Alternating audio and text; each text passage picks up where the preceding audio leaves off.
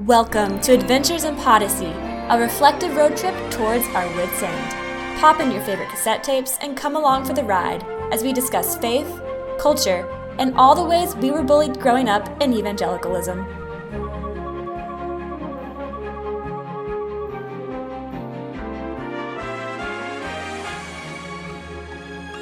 Wow. All right, welcome back, ladies and gentlemen, to Adventures in Podyssey, a reflective road trip to our wits' end. I'm Abigail Brown, oldest of the Brown sisters. I thought I was going to be able to read my tweet to you guys before we started recording. This is Emily, the biggest baby of the group. Medium Debbie. Yep. I'm Claire. Hi, Claire. Claire's the youngest. Claire's the actual baby. Yeah. But welcome back to Adventures in Podyssey, a reflective road trip to our wits' end. We're so happy that you're joining us for what is now episode 4, which is crazy to think that we've been able to organize ourselves enough for 4 episodes. It's really kind of 5 because we recorded a whole episode that had to get, or we showed up for an episode and talked for 30 minutes and then trashed it. So That happened. yeah, unfortunately. So the way we like to start off all of our episodes is we like to start with reading tweets about the topic from the last episode, funny tweets or informational tweets or anything that's just relative to whatever we talked about last time. If you missed it, our last podcast was on what, Emily? Dispies, dispensationalism, the fast food of theology, as she aptly termed it.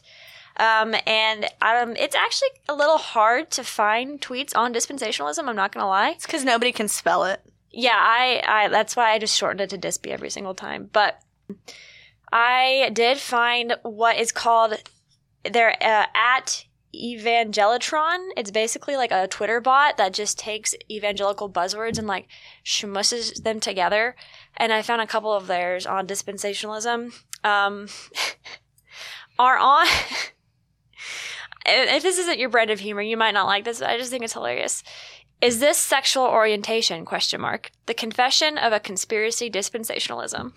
What is Okay, I'll be honest, that must not be my brand of humor. It's like basically takes these like splash headlines that like, is this critical race theory? Is this whatever? And Everything's critical race theory. exactly. But, and then it has another one, our online interview with Ken Ham. Dispensationalism is Mel Gibson? ? Which I just think is funny. But I think that's also a very specific brand of humor.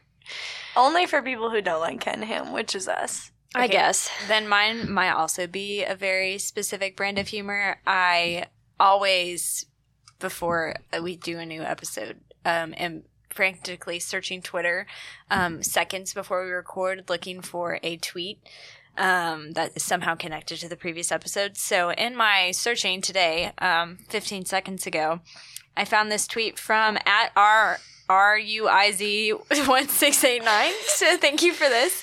1689. Uh-oh. Good year. And it, unfortunately, there is an image associated with this tweet, but I'll try to give you a brief snapshot. It is simply just an image of, what's his name? Keanu Reeves. I forgot his name. From The Yeah. Matrix? Is that Yes. is this from The Matrix? That's from John Wick, but that's Keanu Reeves. Okay, I know Thank that's God you Keanu have Reeves. one nerd on this podcast. Okay, well, anyways, I know who Keanu Reeves It's is. Keanu Reeves surrounded by men holding guns to his head, and the tweet is, what is the theological opinion you have that results in this? Someone responded, RRUIZ1689 said, infant baptism equals wet baby dedication. Then Rescue Dad ×3 responded, dispensationalism is the most destructive teaching in the world today. Oh, So I don't know if I'd agree with that, but I don't know if I would either, but I thought wet baptism or wet baby dedication was pretty good. You were just trying to But sneak that one in. somehow the Rescue Dad ×3 got me to wet baby dedication, so I'm grateful for that. Wow. My tweet is from a user at Oatmeal Claire Pie without an E at the I end. hate her. I have her blocked. Yeah. No, this is my own personal tweet because I didn't feel like getting on Twitter too much because every single thing on Twitter was making me really mad except my own profile. So I tweeted this back in 2020, back in the heyday. This was, May 2020? Man, everything was going really well for everybody then. And as we know, dispensationalism heavily talks about eschatology. So it says, all my eschatology is from Johnny Cash's Man Comes Around, and all my opinions on gun control are from Johnny Cash's Devil's Right Hand. And this isn't funny. Like, it's just, like, that's just true. It's just, you shouldn't buy a gun because guns are the devil's right hand. Just don't have it on you, bestie. It's hard for thee to kick against the pricks. And like, the man is coming around. There's a man in white. Hear the trumpet, hear the pipers. Oh my gosh. I can't wait to meet Johnny Cash when I die. All right. Anyways. Cool. We also wanted to talk a little bit about some of the things that we've heard from listeners of the podcast.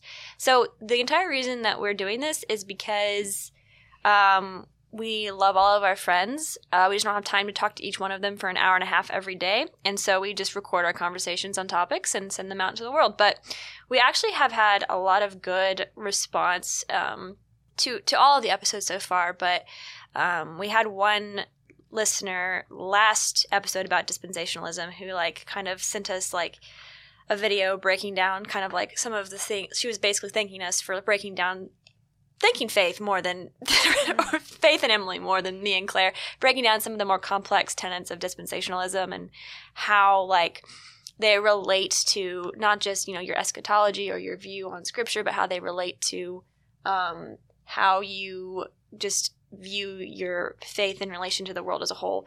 And it was really nice to hear. She said some very kind things, and it was just nice to know that, I don't know, that we're not just talking into a void, but that people actually kind of listen and hear and are willing to have discussion on that. But yeah, do you guys have any comments on her comments? I think, though, like, one thing I remember, that, like, actually of what she said was that, what do you keep looking at? Well, you keep looking. Is there someone out there? No, I'm just, okay. I just feel like I'm like a dog. Okay, go ahead, sorry. Is that we make jokes all the time about the rapture and be like, ooh, no rapture, skirt and run away kind of thing. But, like, literally no one knows why we do that for real. Like, they're just like, what? Like, everybody believes in the rapture. So I think that was a good thing that we kind of cleared up. It's just like, why do we maybe not hold this as closely as, you know, the deity of Christ or something? Yeah. Not in the creeds. Yeah, so I think it clarified our position, but I think it also opened up a channel for discussion in terms of like people realizing that you do not have to hold to beliefs like that and reject inerrancy. I think that was a big part of it. And I think that's also a big part of maturing in your faith and growing up in your theology is realizing you can let go of certain schools of thought and still believe in the inerrancy of Scripture or still be orthodox. Amen. But you can't be Michael Gungor. Oh. Michael Gungor wakes up and chooses heresy. Yeah. That is not original to me. Although all of their albums after they deconstructed slapped harder than any of their originals. So, and then we had another listener. His name is Dave. He may or may not be our dad, but he made a really great point and observation that we wanted to share with the audience, which is if you guys are familiar with the worldwide phenomenon that is Top Gear, he texted me at like 11 p.m. one night after listening to the episode and was like, I have finally figured out the dynamic between the three of you. He said Emily was Richard, the comedic relief. Claire was Jeremy, who is, how did he phrase it? I think he said... Did he say chaotic? No, he either said, like, raucous or, like, rambunctious or devious. Oh, devious. Devious is the word he used. Just a lot. And then James, which is me, the straight guy. So he said a straight guy, a devious guy, and comedic relief. And short. And, I guess, that was serendipitous. I would also like to point out that Dave, also, we call our dad Dave sometimes. Someone once asked me if I was adopted because I call my dad Dave. So I want to clarify I'm not adopted. That's fine if you're adopted. If you look at our dad and you look at Claire and you think they're adopted, you need your eyes checked. You need glasses. But we dropped that episode at like probably 10 o'clock. And then I'm about to go to bed and I walk out to let the dog out. And Dave is just on the back porch in pitch black. And I turn on the lights for him. And then, like, he comes back inside and is like, I'm listening to the podcast. And at this point, it's like 11 o'clock. And he's just drinking his bourbon in the dark on the porch, listening to our podcast. And I don't know when he went to bed, but he listened to the whole thing, I think, in one sitting. If I'm wrong, you guys don't need to know that. But that's like big girl dad energy right there. Listening to your daughter's podcast with some bourbon on the porch. Yeah. It was cute. But yeah, so those were, I think, the top comments we got back on, or the feedback we got on the last one. Also, it was an hour and a half long, so yeah, I can imagine most people didn't listen through it all the way. But you should, at least for Faith's excellent breakdown of Dispianism. And they say when they can't preach. And so today we're coming at you with more of a practical, cultural topic. Maybe not cultural, but just practical. And I've given it the loose title, Weaponizing Gossip, which Claire doesn't like from the face, but that's just kind of the topic that we're going with. And the idea is that Christians often will throw around the terms gossip or slander in an effort to hide the fact that other Christians or their organization are behaving badly. So we see it in terms of, like, you shouldn't gossip about your employer, which we'll talk about a specific instance of that, or you shouldn't slander this man who has been accused of these things, or this woman, when in reality what is actually happening is Christians are neither using gossip or slander. They're just speaking truth to people who need to know it. But the word gossip or slander is weaponized against them, and they're told, you need to do this in a Matthew 18 way. Like, if you feel that man groped you inappropriately, you should go to him one-on-one and have that conversation. It's like, that's actually not a good idea. So we're going to unpack that a little bit today in what's hopefully a shorter episode. And yeah, so who wants to kick it off? I feel like Gaslighter by the Chicks should just be playing in the background while we do this. I feel like we should read Matthew 18. Go for it. Not all of it. So it's Matthew 18, verses like 15 to 17 that are basically referenced in any case of having beef with another Christian. Whether they raped you or whether they just like, we're going to get copyrighted. There's a reason we have to label this explicit every time. I'm trying to read the Bible. I jumped in before you started. That word was in the Bible as well. It was. So it says, if your brother sins against you, go and tell him his fault between you and him alone. If he listens to you, you have gained your brother. But if he does not listen, take one or two others along with you, that every charge may be established by the evidence of 2 or 3 witnesses. If he refuses to listen to them, tell it to the church. And if he refuses to listen even to the church, let him be to you as a Gentile and a tax collector. And they didn't like those people, by the way. Interesting. Just initial thoughts, because I have this awesome thing that happens where someone reads the Bible and I just have these revelations of clarity. But I feel like implicit in that passage is an assumption that the two parties have a relationship that most likely resembles a close friendship, not like me and my pastor. Like, yes, that person is probably, like, that person is my brother, but at the same time, I don't think that, that passage does not apply without any nuance across all Christian relationships. Yeah. And I think that's where a misuse of that application comes in. Yeah. Like, in what way would this, like, apply? Well, we'll talk about a certain instance, but, like, in what way would this apply if you're in a big organization, something happens with, like, someone who is, like, the poster child of that organization, and you're just a low-level employee, and you're, like, trying to figure stuff out, and someone's like, Matthew 18 this, like, I literally don't even have access to this person.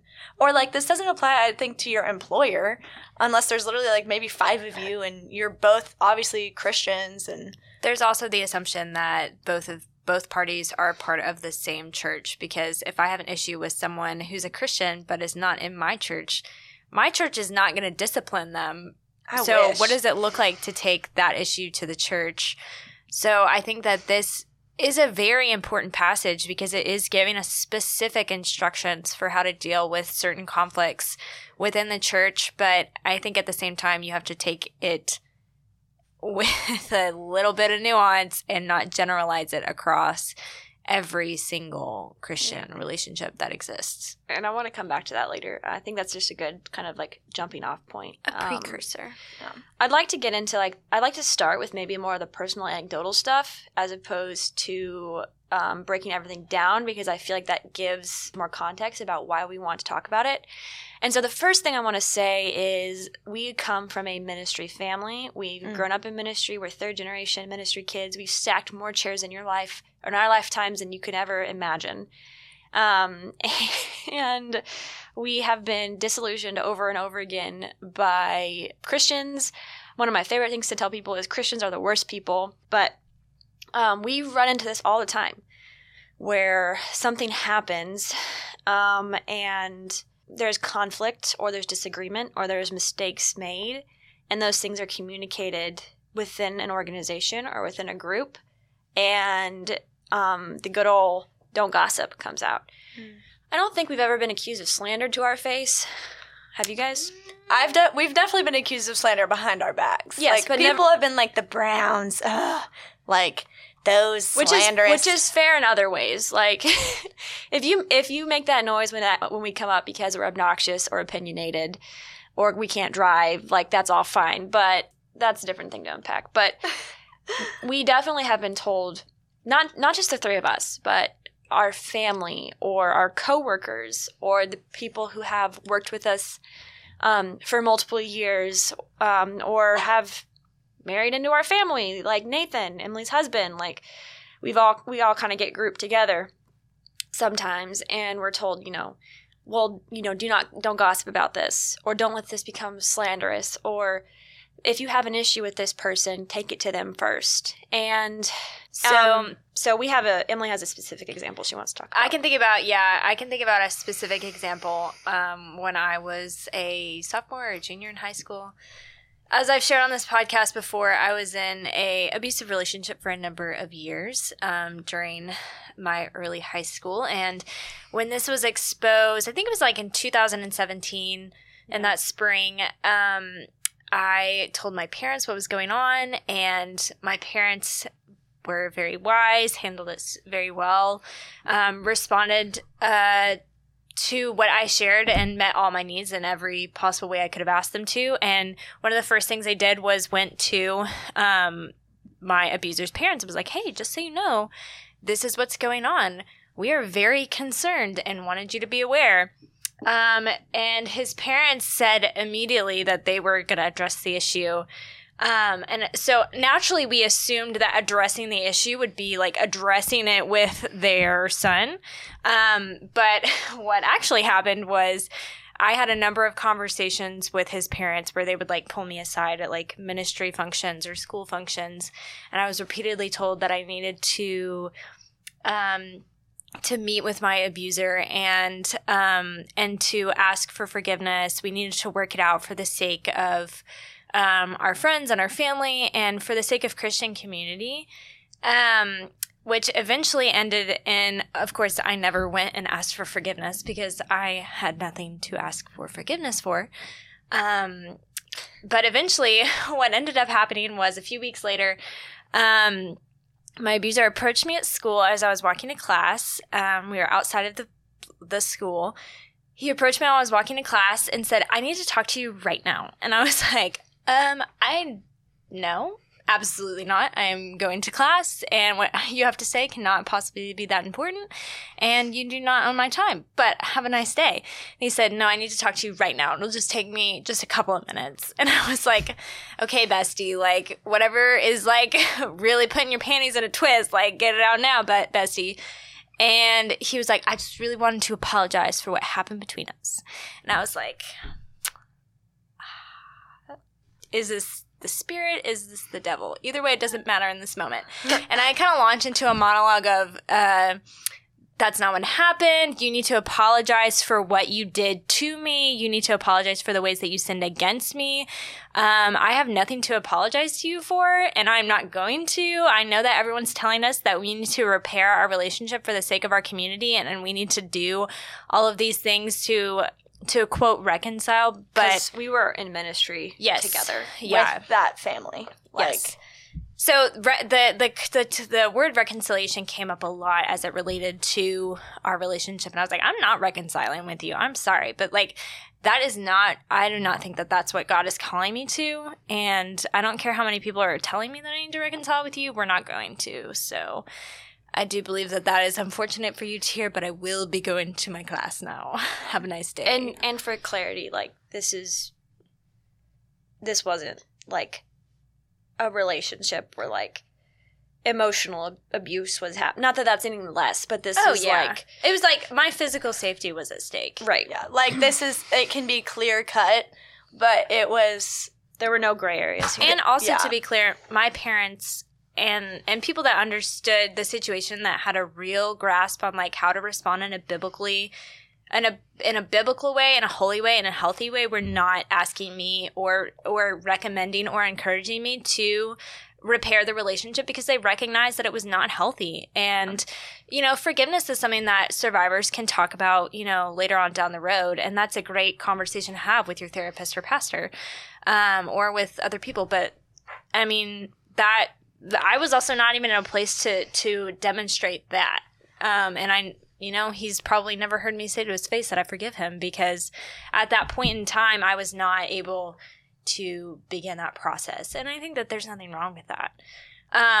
But at the same time, even if he had come to me and asked me for real forgiveness, I would have absolutely forgiven him. But forgiveness, as we all know, and I'm sure that we don't need to really discuss in this podcast, is not the same as repairing and reconciling a relationship. Mm-hmm. So it also implies that he, like, having, like, reconciling implies that,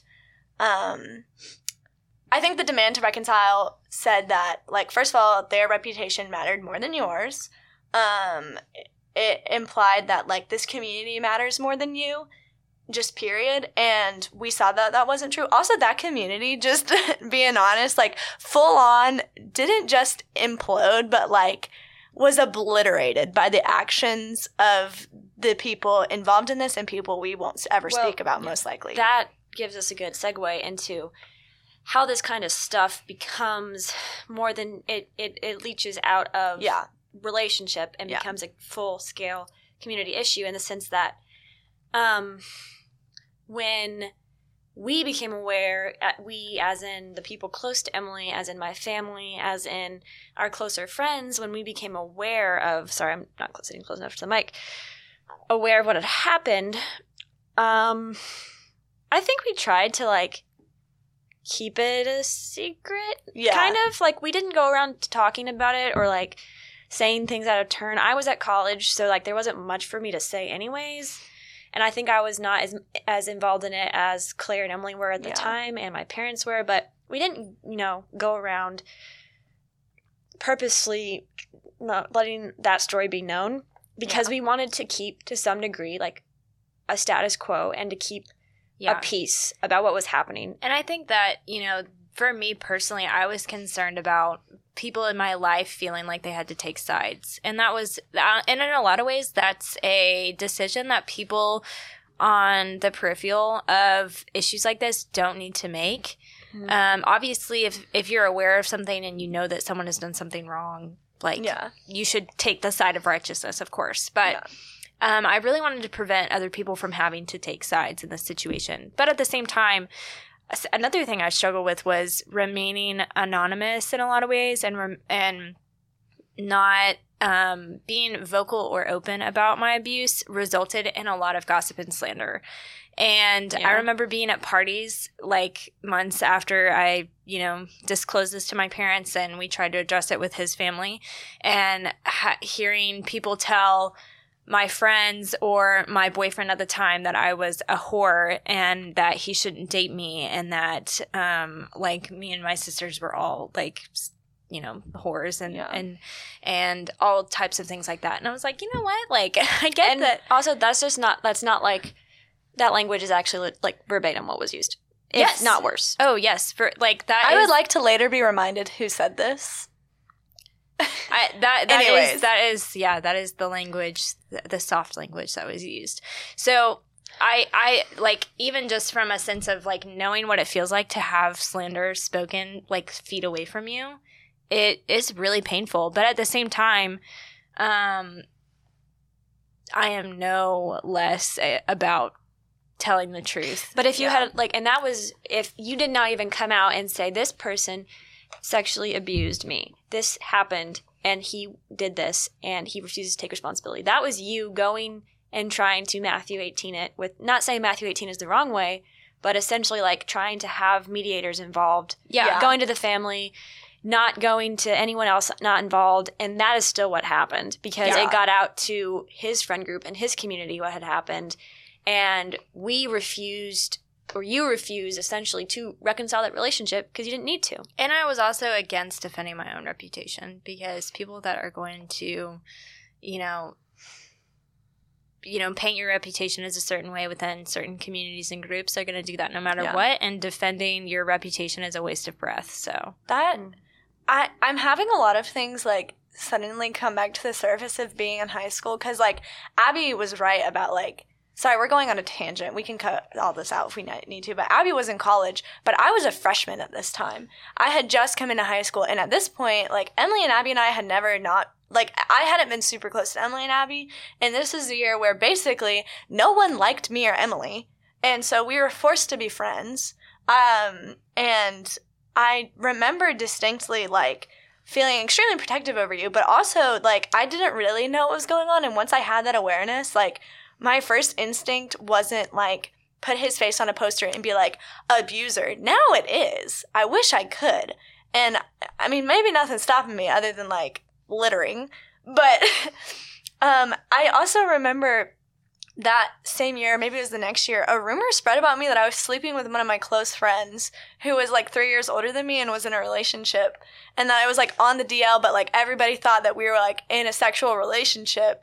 And now I'm like, does everybody think we really were whores?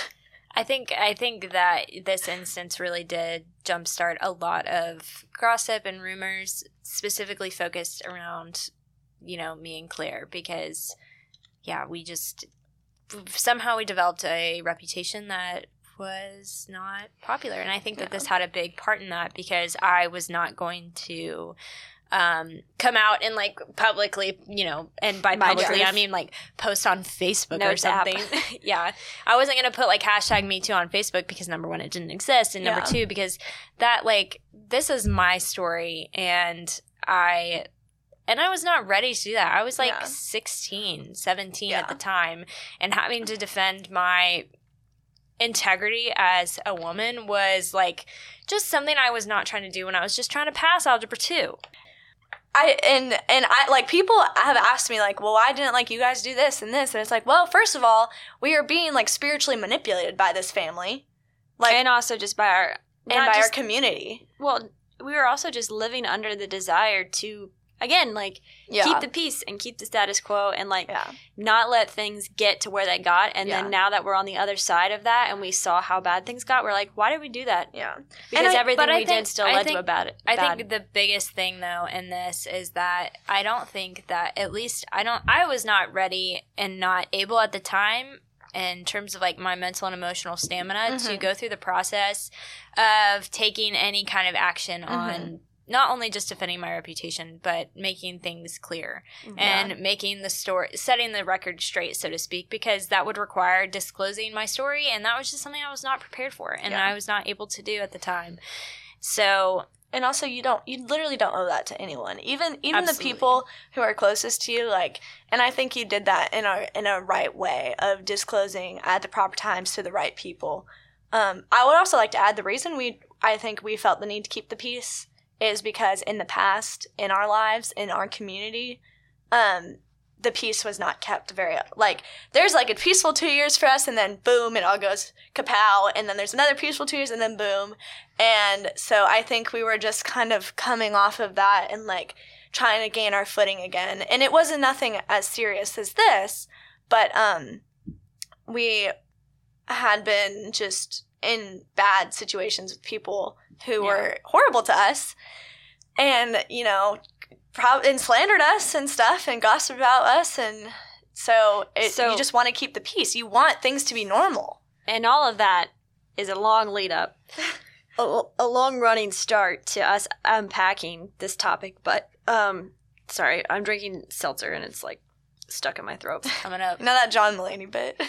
No, Just eating bread and drinking seltzer and burping and talking through your burps. that is that so was funny? a very that was a very long running start to this actual topic. But hopefully now you can see kind of where we're coming from and why. And having experienced that as a trio, mostly a duo, but like I caught some of it, and then trying to do the right thing, doing what we thought was the right thing, coming out on the other end, looking back and saying we could have done whatever we wanted. And it would have still been a bad result. We wanted to kind of apply that, hindsight is 2020, as well as a little bit of like biblical framework. But so let's go ahead and start with, how does Scripture define gossip? And I'm pulling a lot of stuff here from Kate. I think her name is Shellnut. She wrote a Christianity Today article called, here it is, Why Defining Gossip Matters in the Church's Response to Abuse. And that's kind of what inspired me to propose this topic. This is Kate Shellnut's definition of abuse from her article. Of gossip. Of gossip. From Why Defining Gossip Matters in the Church's Response to Abuse, which is free to read on Christianity Today's website, I think, or you can find it unlocked somewhere. The Bible doesn't offer us a single definition and uses multiple words to refer to what we call gossip. In the Old Testament, the terms typically refer to a person, a talebearer or secret dealer, rather than an action. According to Karen Amen, Proverbs 31 ministry speaker and the author of Keep It Shut, the New Testament term for gossip refers to babbling, empty speech, and whispers.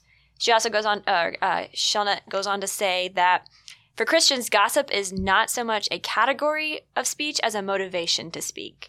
Calling any negative or sensitive information gossip misses the point. And I think that is so key to our understanding of gossip / slander / dealing with these hard things that can become gossip.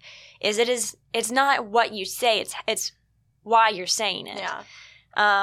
Right? Like, and I think that also segues really well into one of the first people that we're going to talk about. We have a couple people selected, 2, maybe 3, that we're going to touch on, who are great examples of how to not do this well. Oh my goodness. And the first one is everybody's favorite financial planner, rest in financial peace, Mr. David Ramsey. Ooh! And Yes, sir.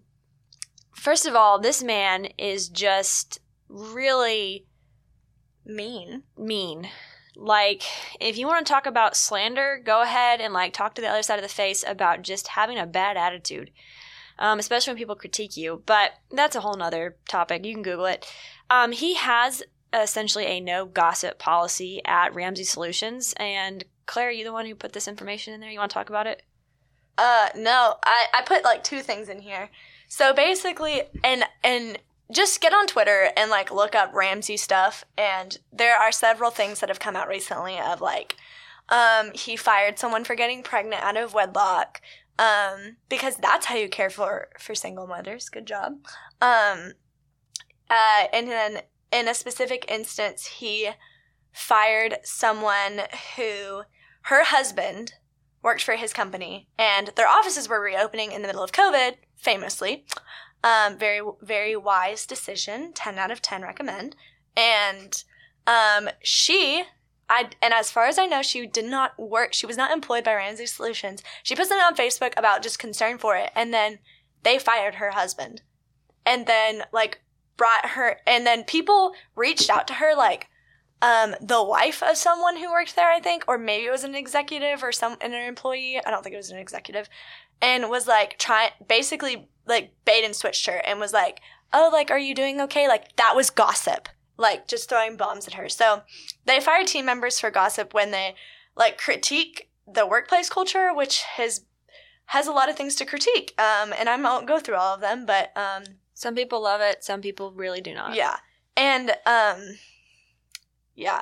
So he defines gossip as discussing anything negative with someone who can't help solve the problem. Yeah. And I think on the surface, maybe that makes sense, but if we're going to sit here and unpack that for a minute, Like, it really Yeah. doesn't, because maybe in the workplace a little bit more. Like, I understand he says if you're having computer problems and IT is slow about helping you, don't complain about it to the sales rep. In the break room, talk to your leader because he or she can and will do something about it. Okay, I get that. I get that having that as a policy, whatever. The difficulty is kind of like, how are you defining what becomes gossip and what like actual gossip and what's just like an offhand comment? Because what's a fireable offense? Because in Tennessee, you can fire anyone for literally anything. Yeah. It's was it at will, free to work, at will employment. Yeah, which is fine, whatever. But but then that becomes another issue. If you're sensing a cultural issue with a company, if you're sensing that maybe your leader or your manager is, potentially doing something unethical or illegal, or they're doing something that makes you feel uncomfortable, or they're just not doing well at their job, what do you do and where do you go to? Yeah. And it's just so interesting because, like, what would the difference have been if, like, if you later, a year later, found out that this employee's wife, ex-employee, had said the same concerns, not to her Facebook followers, but to, like, her mom and her sister or something. Like, I'm pulling something out of thin air. Like, is that still a fireable offense, or is that just discussing concerns with something? And so that's just mind-blowing to me. And one of my biggest frustrations with workplaces, because I've worked at a few jobs, and, like, it's very frustrating when your boss, like, or your manager is just like, this is a problem, and you're like, it's literally not. Or, like, in any organization, is like, why are you so obsessed with this thing? Like, why would you be so obsessed with gossip if it's generally not a problem and you hire employees who like the workplace? I mean, I think part of the obsession with gossip is it's an effort to maintain and protect power, because if gossip does go unchecked, or if truth-telling goes unchecked, then that's a threat to power, and that's a threat to the status quo that often supports and upholds positions and people of power. I think that Mike Cosper discusses that a little bit in the third Mars Hill podcast episode, which was really fascinating. So I think, and I don't want to say that, that's Dave Ramsey in the situation. It may not be. Dave Ramsey may not necessarily be a bad person. He may just have a bad personality. I don't know. But I do think us. Yes. Oh, I get it now. Yeah, I do think, though, that this obsession with gossip and, honestly, suppression of truth-telling or expressing concern it could be a red flag.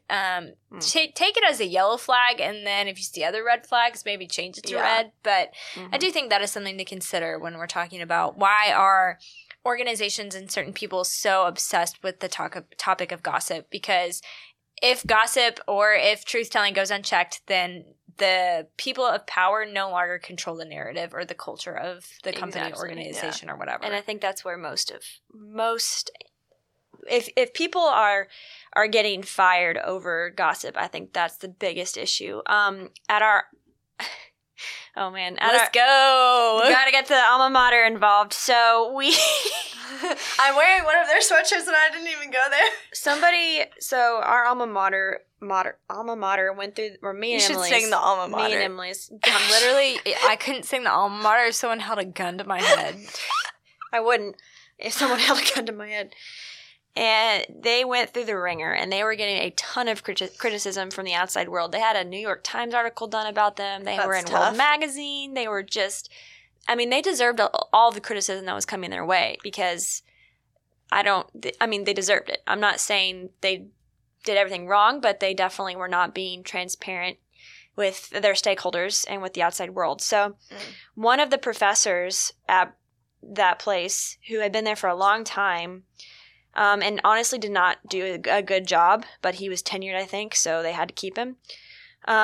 He had like a prayer chain via email, or like he had something basically, and he was an old person thing to do. He was kind of like organizing a campaign, like a smear campaign, not a smear campaign, but like a restore the old glory of the school campaign. The South will rise again. Like, kind of vibe. And Small liberal colleges liberal arts colleges. I'm will not rise saying again. that he was in the right. I don't know all the details, but I do know that the reason that he was let go was because an email that he sent out with a prayer request, basically saying like, I want to see transparency and I want to see accountability and I want to see all things done the right way, which whatever the actual content was forwarded to a VP. That VP called the professor into the office and was like, this is gossip, and terminated him on the spot and then banned him from campus. Ooh. Which didn't really... That man still visits campus. Yeah, I was about to say, you could not enforce that all on the that faculty campus. were just like, whatever. But, I remember hearing that and being like, if you're going to...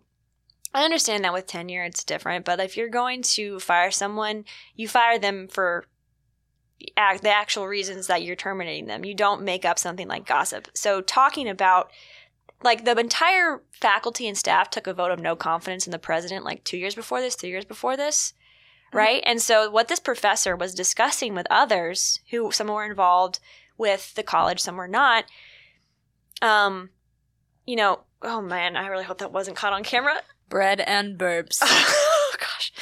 Ew. Whatever he was discussing, like, and again, I don't have I've seen the email once or twice, and it was, you know, it was more of a passive aggressive thing, if anything. Yeah. But it was not gossip. He was sharing things that were known, and he was sharing the cultural holes that were in the organization that, first of all, not only could the faculty see, but the students could see every single day. But the fact that it was being disseminated to people within the organization and it was negative was enough for them to classify it as gossip and terminate him. And I just remember being like, I don't know, that was probably in 2017, 2018. Yeah, and I was just like, oh man, another one. Yeah, I mean, I definitely, you know, with situations like that, it's obviously hard because you never know what might have led up to that specific event, and you never know what's going on behind the scenes. But at the same time, like, man, just if you're an organization or an institution listening, and I know you're not because that's just not metaphysically possible, but I just wish that you would have the balls to just tell people why you fire them. Yeah. You know, like, I think you're trying to dissent, like, or like not dissent. What is it? Or you're causing issues that at a deeper, like at a deeper root level, or like whatever. But I just don't to like give you. it the blanket term of gossip was just so, like, especially after everything, like, they're the same place that, like, they had a professor who got caught in a sexting with someone who was underage, and when it came out, they tried to essentially they didn't cover it up. They said they didn't cover it up. They were just waiting for the right opportunity to tell the students, and they didn't want to. And this is verbatim the president's quote. Not verbatim, but they didn't want to ruin a good man's reputation or the man's reputation in general. I would. Is what they said. And so a student journalist had to get that news out there, and it was a whole other scandal. And it's just which is not even possible anymore at said college because the student publication is heavily censored. Right. After that, it became heavily censored. But so, yeah, like, that kind of transitions into the next topic we're going to talk about is, like, not just gossip, but when people actually say, you know, they use the word slander to protect people who are actually in abusive and dangerous sin. Like, you are not protecting us. You do not need to protect someone's reputation if they're visiting who they think to be underage prostitutes. Like, if you're a dirtbag, like, you don't get a nice, clean reputation. Say it with me. I am a dirtbag. Thank you, Dr. Phil. Anyways, so that's another personal thing. But let's move on to everyone's favorite apologist. I want to add one more thing. Not apologizer, apologist. If you're in an organization where, like, you feel like you can't ever talk about anything that's happened without being yelled at for gossiping, just leave. Just dip. Yeah. Anyway, so yeah. Ravi Zacharias. Which I'd like to, like, approach this one with, like, a more subdued tone because I know he was very instrumental in helping building people's lives, and also because what he did was horrendous. Helping build people's, like, spiritual formation. I had a conversation with a small group leader from school, and and she was like, I listened to like one of his sermon series driving to my freshman year of college. And I did not have that experience. So like I had like the gut reaction of like, well, go to hell, bestie. And so I want to be sensitive. Ravi Zacharias was an esteemed apologist. Started Ravi Zacharias International Ministries, I think. RZIM. He was an ordained member of his denomination, which is like it's some missionary. I don't remember. It's like a lot of A's. ACNA? Christian Missionary Alliance? Yes, that one. That is it. I got the Anglican one mixed up. Sorry. ACNA? Yeah. So he basically assaulted a lot of massage therapists, groomed tons of women with his spiritual prowess, promises to love them, said that he needed sexual release because he was looked up to by so many people. He received countless sexual images of these women, and he also had rape allegations against him. Lorianne Thompson, who I highly just applaud for her bravery, was a victim of his abuse. He basically began a relationship with her, groomed her, and then demanded like revealing images of her, etc. She came forward and he sued her. She was unable to participate in the investigation that was launched about him because RZIM and Ravi had her sign a non-disclosure agreement. And a non-disclosure agreement, and we'll talk about NDAs in a little bit, or a non-disparagement agreement, depending on what you're reading, is like a legal contract or part of a contract between two parties that outlines confidential material, knowledge, or information that the parties want to share with one another for specific purposes like an investigation or a lawsuit, but they want to restrain or like restrict other people's access to it so it can't go public. Lorianne Thompson, what I believe, broke her NDA, which can have serious legal consequences. But she did that. She's still under. I thought she broke it. I can't tell. I'm not on Twitter right now. Anyways, I could be wrong about that. Either way, she's spoken out enough that she's been very instrumental in bringing some light onto the NDA gagged her for years and years, essentially. And even after Ravi died, the family and the ministry, or at least the family, still held her to the NDA and said, you cannot talk about what happened. But I do believe she did I think she broke it. I believe she broke it a little bit after his death, a few months after, because the family did say, we do not believe it's appropriate to release her from her NDA.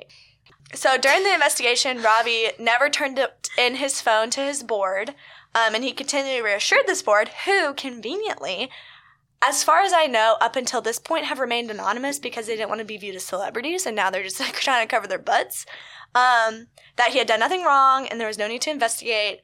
And during this time, he was still soliciting sexual images from other women. So during RZIM's like in-house dealing of this scandal, where Ravi played the victim and painted Lorianne as the as the predator who was trying to destroy his reputation, blah blah blah. Ruth Malhotra, I think. She was a junior employee. She was a PR manager at RZIM. And so in meetings that she has to be in to learn how to PR this thing, she was basically told to stop being so skeptical and cynical and be like, well, what if this is the possibility? Like, how do we handle it like that? She was told to stop taking notes and basically stop looking into it other than like what she was told in meetings. This is from David French, who I will bring up a lot. He wrote a great piece on Ravi, and I believe he's actually friends with Malhotra. It says, when she continued to press for answers, she was told to do, in quotes, to do the Matthew 18 thing, referring to a scripture that admonishes believers to first confront a fellow believer personally before addressing their sin with others, which seems not possible as she's a junior employee and Ravi was a huge apologist who traveled all the time. But at one point, RZIM Senior Vice President Sanj Kaura pressed Ruth with the question, whose side are you on? He allegedly accused her of plotting to bring the ministry down. Let that sit with you. One branch of RZIM in Canada, I believe this is after Ravi's death and after everything that's come out about him, Daniel Gilman, RZIM laid off a speaker. There's a lot of branches of it. A lot of them are rebranding or breaking off of the actual organization. But the one in Canada laid off Daniel Gilman, who said he believed these women. He challenged the organization to admit its complicity in the situation, particularly the board. And his severance package included an NDA, like, seems wise, Refining RZIM. you, and also, don't talk you, but then also don't talk about it. Yeah, and it would keep him from, in quotes, any action that would reasonably be anticipated to cause harm to the reputation or negatively reflect on them. And so he protested and got a different agreement. So it just shows us that at every turn, RZIM valued their reputation and Ravi's reputation over the truth, which is her. Are you playing Fruit Ninja right now? I'm sorry. Stop Emily gossiping about me. Emily is on her iPad playing Fruit Ninja. I need to do something to focus. Yeah. So it's so ironic that they elevate like their reputation over truth because they quite literally are an apologetics organization that's like committed to the truth, in quotes. The truth, purity, and all that jazz. And they use these immoral means to hide the truth and prevent harm to their reputations. And they use spiritual language in Matthew 18 to prevent the honest pursuit of the truth. And I just that's purely spiritual abuse right there. If people are weaponizing the scripture against you like that, that's spiritual abuse. The fascinating thing is that apologetics is all about defending the integrity and beauty of the Christian faith, and their actions just honestly undo a lot of that, because when you choose unrighteous means of protecting yourself over protecting God's people, then you're just you're, no offense, but you're the devil's means of dismantling Christendom. Yeah, and I think it's interesting in rereading David French's piece about Ravi, which we're going to try and link all these articles in the description so you can read on this stuff yourself. It says that one of the massage therapists that he assaulted, left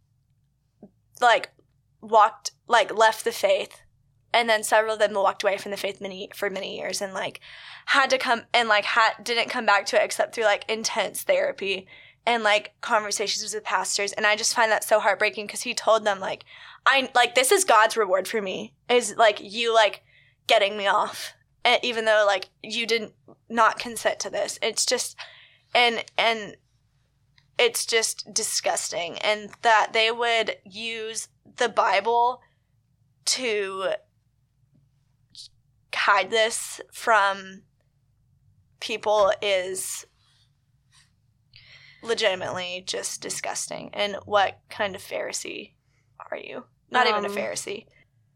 He sued Lorianne and smeared her reputation, basically almost destroyed her marriage. She had a family and children. Mm-hmm. And I can't imagine telling your kids they can't be on the internet because they're hearing stories of how mommy's a slut. Yeah. And Rachel Denhollander talks about the same thing about when she went out against Nasser.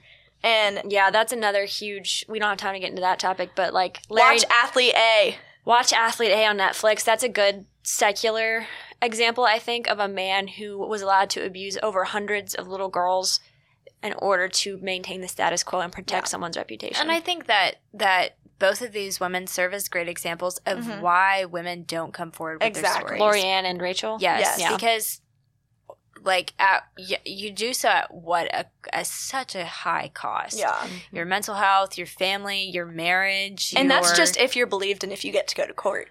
Exactly. And so to say that women profit off of, even if these accusations are false, if they profit off of in any kind of way off of gossiping about men like this, you are just honestly deceiving yourself, and you're honestly a fool, because it's just it's so emotionally taxing and absolutely destroys your soul. Yeah.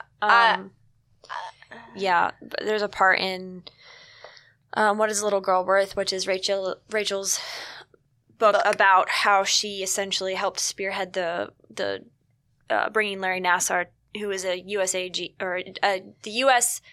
American team gymnast, or he was the USAG doctor. Yes, treated Olympians, treated little girls. Right. So basically, how she was abused by him as a child, and realized that was happening years and years later, and basically helped get him to court, and was. You've talked a lot. Give me a second. She talks about this part where she's coaching in a gym with another young woman, and they're watching little girls, and one of the girls has either hurt themselves or they're talking about Nassar for some reason. And it kind of comes up between the two of them, I think, between the Rachel and this other young woman, like, hey, like, you know how someone's name comes up and everyone's just like, oh, Yeah. like that was, well, it was known among the women and the gymnasts, like what was happening. And Rachel has this realization later on, like, what if I had said something? Because they had that realization, and then one of the little girls that she was coaching went to go see Nassar. Wrapping it back to the topic is, in Athlete A, it points out that Michaela Maroney, Olympian, was put under an NDA by USAG. Right. USAG is screw them to the pits of hell. Simone Biles is playing one of the not main, but one of the key reasons I guess she's playing now in the Olympics, is she's like, I will continue to discuss what happened to me and what USAG did to me by letting a pedophile and a like sexual abuser operate. Yeah. Like because the thing that it happened in this case is like there are so many occasions where people were reporting what Nassar was doing and it was being swept under the rug. It was being told to one person who should have then brought it to the police because mandatory reporting laws in those states. And that person instead deferred it to another person who, again, mandatory reporting laws, who instead deferred it to Steve Penny, who is the president and CEO of USAG. And then he basically made deals with Nassar, made deals with the FBI. The FBI itself was under investigation by the DOJ because they basically don't give a f*** about children. So, anyways, we're not here to talk about why. But I'm pointing out that, like, Michaela Maroney was put under an NDA. Yes, but which is just disgusting. On lower levels, like, obviously people in power are going to lie and cover up, but we're here to talk about, like, why people on lower levels don't talk about stuff. And it's because, and even in secular settings, we don't want to be accused of slandering someone's good character. And that's what came out time and time again with Nassar, is why slander this good man who has children of his own, who loves children, who does such a good work for Olympians.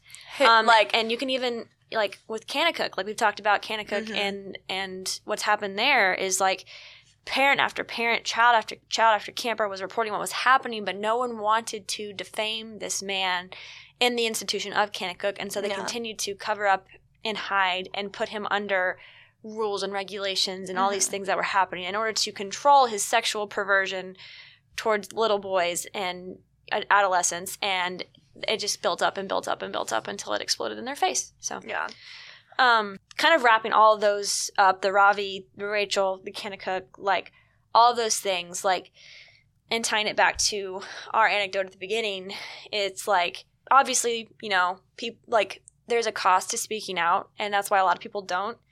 But one thing that I know we talked about, we were going to our brother's high school graduation, and we knew that the family of Emily's abuser was going to be there, and we kind of talked, like, beforehand, like, how are we going to handle this, because we haven't seen them in a while. And we basically were just like, you know, I don't know how it came up, but I basically just told Nathan, Emily's husband, that language has had so much power over us for so long that I no longer wanted to speak in generality. Like, maybe for this podcast I will, but I didn't want to be generic or not be specific. I wanted to use the correct terminology and the correct words and speak the names of the people who did these things, because when you don't use the right language, you lose the power to help someone else. Yeah. And even if I'm accused of slandering someone's good character or gossiping about someone, I want it to be the whole story. Now I'm 25. I can hold my. I know that that's not true. I can't be spiritually manipulated to believe that anymore. It also empowers the people who have done something wrong to hide behind your generalities and anonymity, and that's why I'm like, you know, that's why I'm comfortable talking about it here, because even though we're obviously not using names and, you know, anything like that, you know, if you know us, it doesn't take much to put the pieces of the puzzle together, and I'm fine with that. I also want to say, like, when we were going to this graduation talking about this, I was like, I wish I had put names to it sooner, because this person ended up going after girls who were younger than me and who were my friends. And I saw personally how some of the abuse was some of it, I don't know if it was legitimate abuse, but a lot of it was manipulation and, like, the early signs of grooming on many of them. And if what kind of porn do you watch, or, like, what do you like? What turns you on? What kind of porn do you watch? Send me nudes. And And that was one big thing about people like this is like they abstain sometimes from the more technical like abuse and do other things in like order to groom. like Ravi, like with Lorianne, in order to groom. But I carry a lot of that shame of, first of all, though, I didn't know that those things were signs that, and also I think at that point wasn't 100% sure because Emily had yet to tell me because I was like 14, 13 at the time, which is totally in her right. So I didn't know what was going on fully. But like now I look back and if it were me now, I would in a heartbeat say, XYZ did this and you should not be around him, and I'm going to go with you to your parents and say, this is what this person has said to me. Like, we need to get out of the situation. And also, I saw the power he exercised over some of these people. Because we were like, we are not going to rock the boat. Yeah. We are going to protect our reputation. Yeah. But more so, we're going to keep, like, the peace. And so many times people were like, why do you hate this person? And I was like, I just, like, a lot of things happened, and, like, I think he's, like, kind of a man whore. And, like, I couldn't explicitly say because at one point I didn't have the language, but then when I got the language, I didn't know what the boundaries were in terms of, like, what do we say? And even into my freshman year of college, I was at a birthday thing for one of my close friends, and there were girls who were still in that environment where his family was, but not necessarily him. And they started talking about him, and I, like, had this freeze moment of, like, a lot of dangerous things could happen, like, if they continue to, like, talk to this person. And so I just laid it out there. I said, this person is dangerous. Like, he has ruined people in my life. Like, he has ruined their lives. He is just dangerous to be around. And there's power in that. And, like, there's power when girls talk to each other. Like, it's not gossip. It's, like, me telling someone that there's an abuser in the room. Girls have a whole network that guys don't even know about. But Amen. That brings us into our good, like, kind of wrap-up point, and that is, like, and this is a phrase that I saw from someone named Kathleen Norris, and I don't know if I'm totally on board with it, but it's basically she called it holy gossip. Going back to the idea that gossip is, like, it's really a word, it's an act, and it's the motivation that makes it wrong or right. And she says, it's things I need to know in order to be in the community. And I think, like, what Claire's talking about, how we have become more comfortable discussing the things that have happened to us in order to protect others, that is something that if someone needs to know, that is not gossip. That is not slander because it happened. And telling the truth will never be slander. Right. I mean, your motivation behind telling the truth can also be something. Like, I could tell stories and twist stories and tell the truth and twist the truth in a way that makes the other person look bad. If my motivation is wrong. Someone's sin, it just looks bad, period. Right. So let the sin speak for itself. Yeah, exactly. And you just provide the facts. I think that's what, at this point in our lives, we do pretty well, is just be like, this person did this. And period. This is something, that we still live in this community geographically, but also, like, of people where, like, there are a lot of people on the fringe of our community who are still involved with these people, and they come up in our lives randomly and in conversations randomly, and they're like, did you hear? Like, our friend will come to us and be like, hey, this person was hanging out with my friend group, or was at an event that I showed up at. Or went on a Tinder date with them. Yeah, literally. We had a friend who said, oh, I had a friend who went on a Tinder date with this guy, and I texted her and said, please tell your friend. I gave her as many specifics as I could that didn't jeopardize my own sister's safety, and I basically just said, stay far away. And she was like, yep, we got the vibe he was a creep anyways, so we're done. But, like, it's about, when it comes to things that could harm people, don't stop and check yourself in terms of, you should stop and check yourself all the time, but, like, you're probably not gossiping. You're probably telling the truth, especially if you are the victim. And if it's about prioritizing someone's safety, like, I would rather, accidentally gossip and then prevent harm than allow harm to occur because I just didn't want to gossip. And there's something to be said for if you're not involved in the situation, or you're not in close proximity, or you weren't the victim, like, maybe do your research, or maybe don't talk about it. Just be like, hey, before you do go on a date with this person, or before you bring this person into your ministry, like, let me give you a potential reference, Yeah. like, maybe it's not your story to tell, but you can point them to the person who can tell the story. Encouraging others to practice discernment and practicing discernment yourself is never a mistake. Yeah. Something else Norris kind of says is she basically is like, gossip is just a natural outflow of what it means to live with people and like live in community. And again, she's talking not about tale bearing or whispering or slander. She's just talking about the natural inclination to occasionally talk about people when they're not in the room.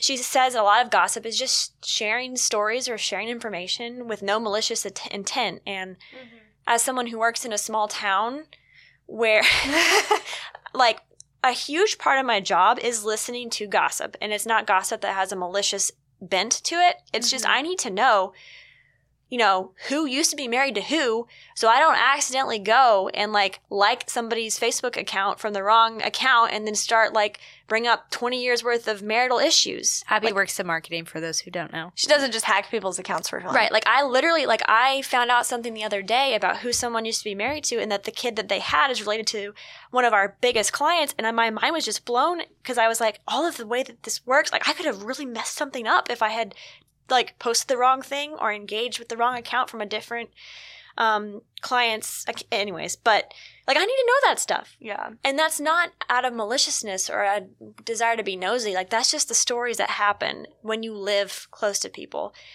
Norris also says like sometimes gossip provides a little comedic relief. And again, like I'm kind of the opinion where if you wouldn't tell it to someone's face, like don't tell it. In terms of like if you're poking fun at them. There's a lot of things that we say to people's face that we probably shouldn't though also. Right. That we also have like a low bar for that. But she basically kind of talks about how, you know, she gives a story of this monk who just the entire monastery, they knew his like quirks and his tendencies, and the monk was just not the butt of the joke, but he was the subject of a lot of the jokes in the monastery. And she used him as an example of, you know, he was someone who's talked about. He was someone who was the target of a lot of quote-unquote gossip, but none of it was malicious, and he was willing and in on the game and in on the joke. Yeah. It's like if you have a coworker who smells bad. Right, yeah. She also says gossip is democratic. Some stuff is just fair game. Christians don't need to ignore the obvious, even if the obvious is uncomfortable. And it's like, so, like, So let's say somebody has an affair and it's very public. If you talk about Pastor Greg Vlog. If you talk about it, that is not gossip because that happened. Like if you are trying to gossip about the facts. It's the facts. If you're trying to say something like, well, I heard that she started it or he started it or this or this or this. No, but simply saying this is what happened. Yeah. That is not gossip. Like, don't ignore the obvious. Christians don't need to be tiptoers or walking on eggshells around things. Yeah. And also Christians this is something Norris also points out, Christians need a support system where they can be honest and transparent with each other. And if you're constantly living under the fear that something is gossip, that you can't take your workplace woes home with you or your issues with a church person and talk to them with another person in the church, sometimes that's going to cause you to bottle up all of the things you're feeling and not want to express them in any way or resolve them in any way. Mm-hmm. Like, sometimes you just need to vent.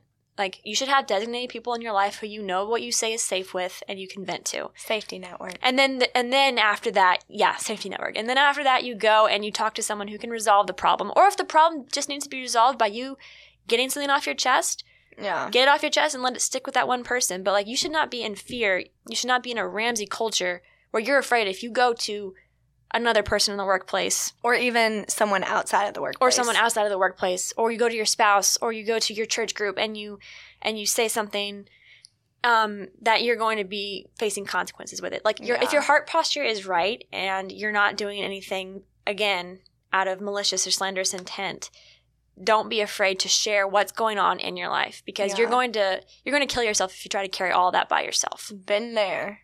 Right. Who put this? Oh, I did. I didn't put anything at the end of this. Just you. And then when it comes, and that's more of a reference to talking about the uncomfortable stuff or the stuff that could be coined as gossip. Slander is a different beast, as we've discussed. Obviously, the Ravi thing is so different than the Dave Ramsey thing. Did we define slander? Slander is just lying about people, essentially. To harm them, yeah. And, to damage them and their reputation. So Right. I just want to put that out there. Like, it's not like, again, it's not speaking truth, it's speaking lies. And I think a lot of times people equate, if you're speaking truth about me, that's negative, it's slander. No. So Shellnut has another, actually I think this is someone within her article, someone named Mitchell. Sometimes, and again, this article is linked, sometimes we have to tell someone else something bad that we know to be true about someone that's not there to warn them about that person because it's likely that they will be hurt in the same way, said Mitchell, citing Paul's line in 2 Timothy 4 about the harm done by Alexander the metalworker. Paul wrote, "You too should be on your guard against him because he strongly opposed our message." And that kind of backs up what we were saying earlier about how, we have kind of shed the idea of like impropriety and are just being honest when asked and specific where needed and general where not needed about the things that have happened in order to make sure that those who need to be protected or those who need to be in the know are, right? Yeah. Holy quote gossip is what you need to know in order to be in community. And then scripture obviously also tells us like the power of life and death is in the tongue. Right, that's Proverbs 18:21. James tells us that the tongue can light fires and steer ships, and it is when you speak words, they cannot be taken back. And so I know that we're sitting here basically telling you, gossip is too narrow of a definition, slander is too narrow of a definition, speak truth wherever possible, but also check yourself first and measure your words wherever you can, because you don't want to find yourself talking and then I guess unable to stop. Yeah. Or to find yourself talking. Sometimes you start with truth and you end in a lie or you end in an exaggeration. And you never want to be trying to tell the truth about someone and if someone has sinned against you or done wrong, and then you find yourself in the wrong because you've over-exaggerated or overstated. I think what you need to consider is, like, do you know how to handle truth? Like, if you use truth as a weapon, that's still gossip and can be slander. Right. Slanderous, because you're using truth in a way that's not honest or full of integrity. Yeah. So your handling of the truth has as much to do as whether or not you communicate truth or not. Yeah. And I think this is something that I can learn a lot from because, like, I am one to just say what's on my mind and what I believe is true, which also, that's another thing is, like, sometimes our interpretation of events is incorrect. And I find that in myself. So what is the evidence and multiple reoccurring events don't say? Always doubt yourself or your conscience. But I think one thing but don't always trust yourself either. Yeah. Right. But one thing that I think in a lot of times I failed to do is just be aware of, like, is this the right context? Because, like, I can be telling the truth and it can be absolutely right. But I could also be getting myself into something that could be, like, literally unsafe. Word gets out to the wrong people that I've said something. And so that's why, like, literally, it's kind of a funny joke among us, but, like, Safety Network, like, have people that you can bring it to first if it's, like, a newer thing. And then if it's an older thing, like what we've been discussing, like, you kind of just get into a practice of saying it and, like, kind of leaving it at that and not tacking anything on at the end. And we've also, like, we have discussed this event for years among ourselves and, like, how to tell it and when to tell it and where to tell it. And it's just been in the last, like, 6 months that we have finally began practicing what we're preaching now, which is being discerning, but also being clear and being courageous in some cases. And so just don't dig yourself into a hole. And, like Rachel Denhollander, when she was a teenager, exercised wisdom. She would have been probably torn apart by USAG at that time. I mean, not any more than she already had been. By their failure to act. But she probably would have been torn apart. And, I mean, later on she was, but she was a woman with a husband and with children and a church, like, community and had been in therapy and, like, had done a lot of life at that point. And so I just think, like, what are you ready for? Yeah, like, what are you ready for? What are you inviting into your life by speaking truth? Because in 1 Peter it says, like, it's good to suffer for righteous things and for truth. Like, and I believe in that, but you also, like, don't kill yourself for speaking truth all the time. Like, there are people, like, sometimes you need to take a break from Twitter and you need to take a break from Instagram to tell the truth all the time. And sometimes you need to take a break from communities where you're consistently not heard because you're trying to speak truth into them because it's not fruitful. You can speak truth on smaller scales. If you're not ready for the bigger scales, maybe your entire life is you speak truth to single people. You never have a podcast. You never have a platform. You never preach a sermon or write a book. It's all about you going and saying, this is what I experienced, to the people who literally are just in that community or in that experience and need to hear it. I think about that, like we talk a lot about, like when we share testimonies, like be specific with a few people who need to know, but general with everyone else, broad with everyone else. Yeah. And if you meet someone who's in the same life spot that you were at or you are now, that's when you get specific with them, right? Yeah. So maybe adapt that. Who put the last 2 points in here? I did. Is that you? So you want to wrap us up? Yeah. So I just, in reflecting on this topic and kind of what we've discussed, I think that the idea of exposing darkness with light, which is truth, is what, like, every Christian is called to that. So if you're not a truth teller, like, you might need to think about that. Because that's like the ministry of Jesus was all about truth telling, whether that be the gospel or exposing the sin of others privately, publicly, like all of that is in the ministry of Jesus. And obviously Jesus did that with the most discernment and wisdom, but we have a lot to learn from him and how we are truth tellers in both culture, institutions, and to individuals. And I think the last thing that I was thinking about is so many times I've heard, like, I don't want to tell the truth because I just want to be a peacemaker. It's like, okay, well, being a peacemaker and not telling the truth is just someone who advocates for false harmony. And that is just not what God has called us to. And that is not that living as a Christian should be living in reality, and false harmony is not reality. So being a peacemaker is to necessarily be a truth teller, because a peacemaker is someone that lives in the light and brings light to dark places. And so it's absolutely essential to be a peacemaker and to foster true peace in the world is to tell the truth. We lived in a lot of false harmony, and I think people got hurt because of it. James 3:18 says, "A harvest of righteousness is sown in peace by those who make peace." Right.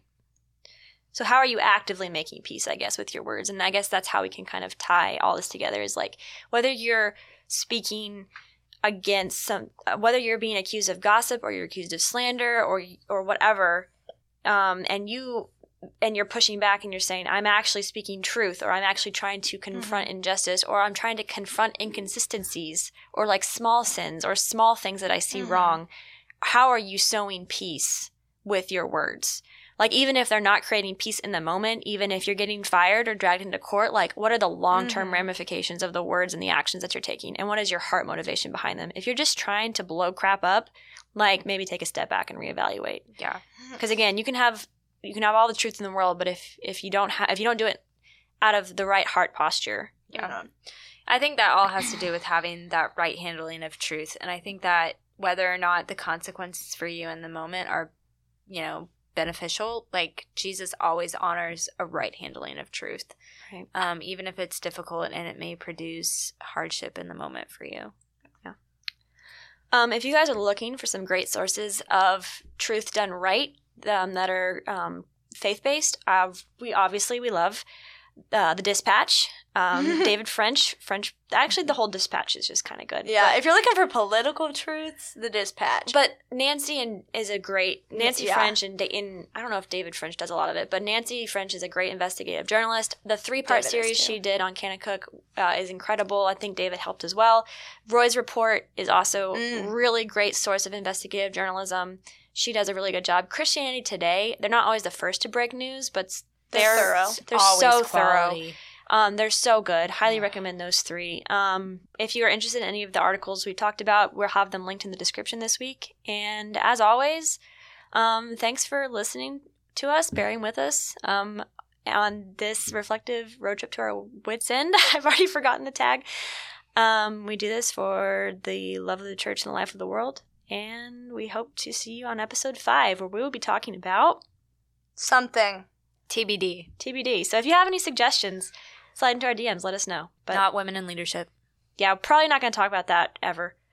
Yeah, that's more like a season 10. Unless topic. you want us to bring Nathan on to talk about it, in which we will all have a screaming match. In which case, it will require actual monetary compensation for both he and I. For divorce you know how like YouTubers are like fighting each other now? We should do that. Like boxing? yeah, like Yes. that's our like headliner event that gets us followers. There you go. Love it. All right. Bye, Yeah. everybody. Talk to you soon. Talk to you soon. Bye. Call you back. Bye, love I guess you. I better let you go.